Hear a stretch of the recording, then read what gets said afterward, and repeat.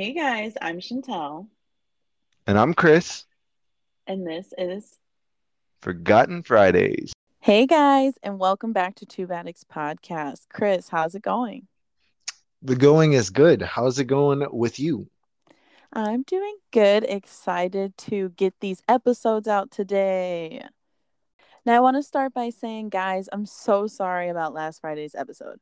As we grow, we are having to adjust, and it seems a new software is needed.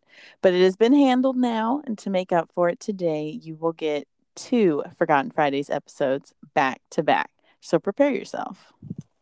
I hate the story I'm about to tell you. I hate it because it plays on the fact that a person doesn't have to be high risk or in criminal activity. In fact, this case shows us that the worst can happen simply by going on a morning jog.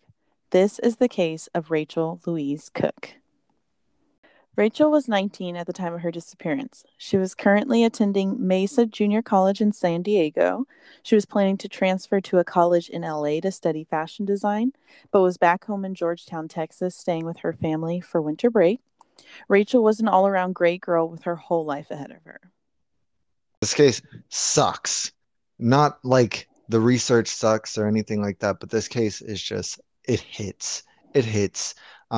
This is the first case I've really ever experienced. Just complete emotions overflowing. It was pretty bad. And then, oh my gosh. On the morning of January 10th, 2002, Rachel's mother Janet left for work at 8 a.m. Janet remembers seeing her daughter still asleep on the couch. Rachel had actually been on her school track team and was actually a pretty good runner. She had been taking 4-mile runs in the mornings as a part of her training. And boy, is that impressive to me because I only run to the fridge. Late night snacks for the win. Yep. Now, authorities believe Rachel left her home at about 9:30 a.m. to start her run. During her route, witnesses did spot her at various points. Several neighbors mentioned seeing her at 11 a.m. near the end of her run, and she was about 200 meters away from her home at that time. So close to home, and yet still so far from what you will learn in this story. Now, Rachel and her father had plans to go shopping this day, so he returned home at about 3 p.m. He found that she was not there and hadn't left a note. Knowing this wasn't like her, he immediately became alarmed. Her family grew increasingly more concerned as the hours ticked on and reported her missing later that day. An extensive search was conducted, but no trace of Rachel was found. Now, many folks in the community wanted to help find Rachel. And Chris, you know, Georgetown is only about 20 minutes away. So I was proud to read about this community pulling together to help find this girl.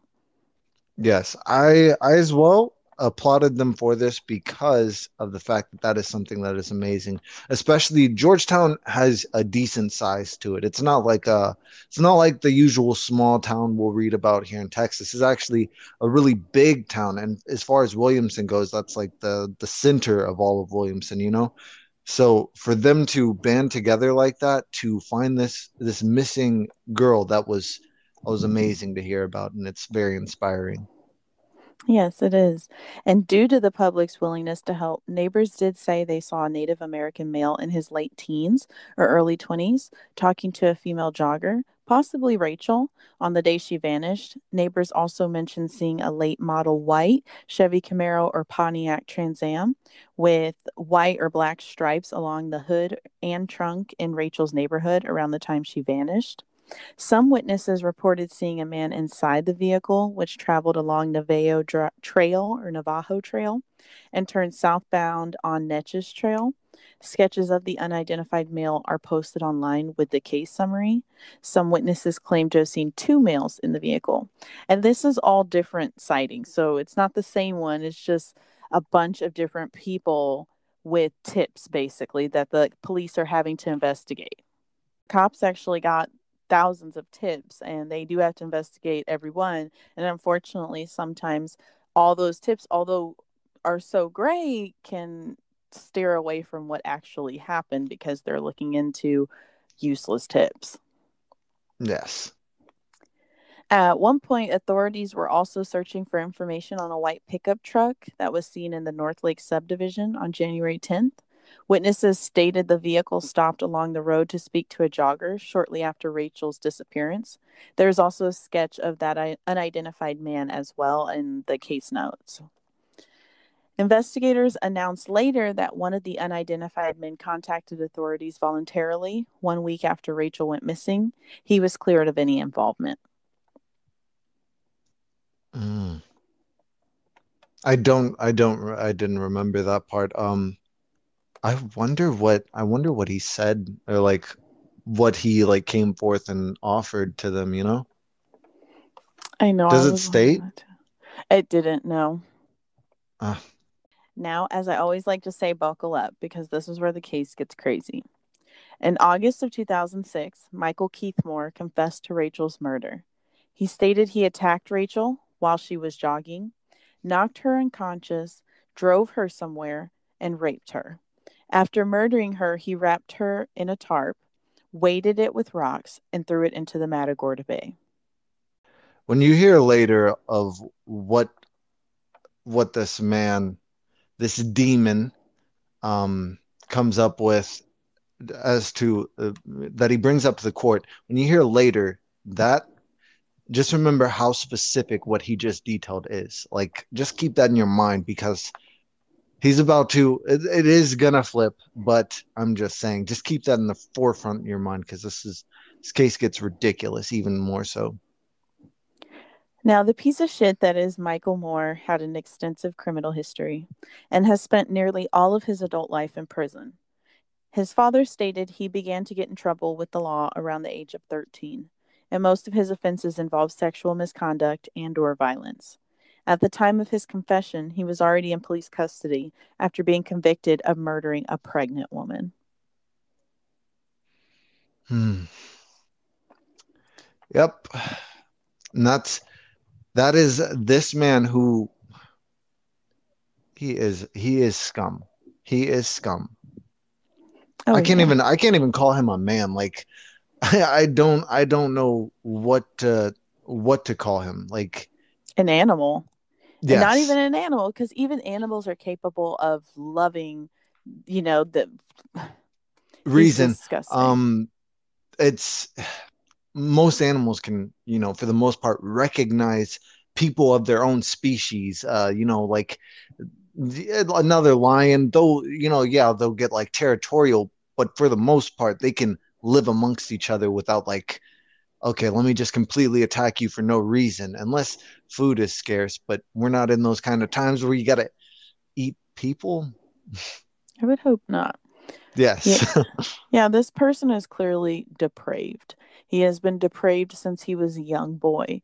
There is no greater example of someone that is truly a Demented. yes, psychopath, pretty much. Like, and honestly, these situations anger me because why don't they get them help when they see what they're doing? So now, even taking that to a bigger note, someone who may show sociopathic tendencies, psychopathic tendencies, like if you're seeing that as a parent, I know you don't want to think that that's how your child is, but it's an imbalance. It's in their head. It's not something you did. What you do is not pay attention, not get your Yes. kid the help they need. That's where we as parents are supposed to step in and say, you know what?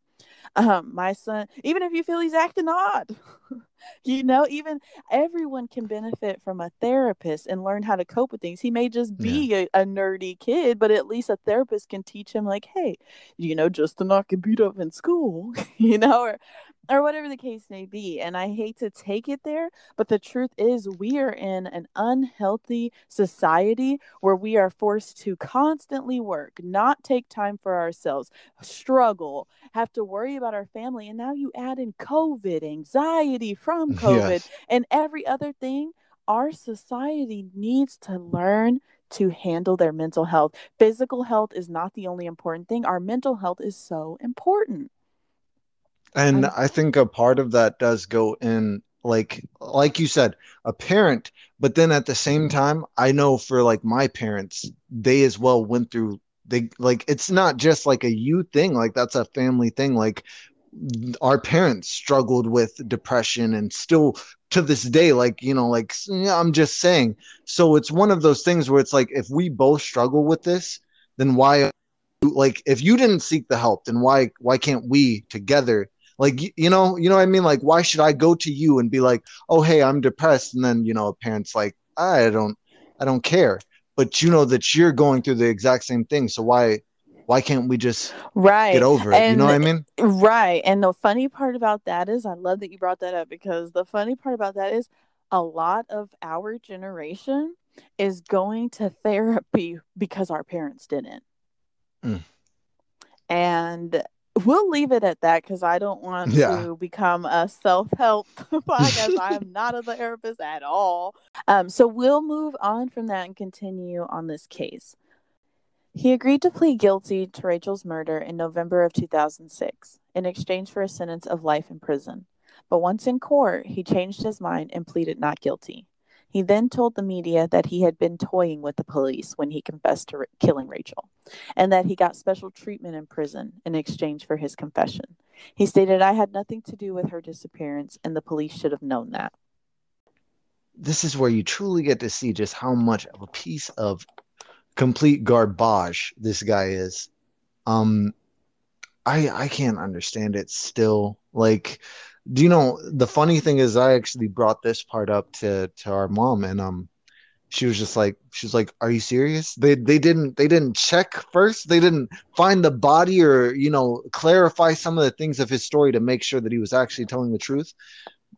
And that I did, like, Right. seriously. No, you're right. Why did we not verify a second piece of evidence? Confession's great, but I need a piece of hard evidence. Where is the body?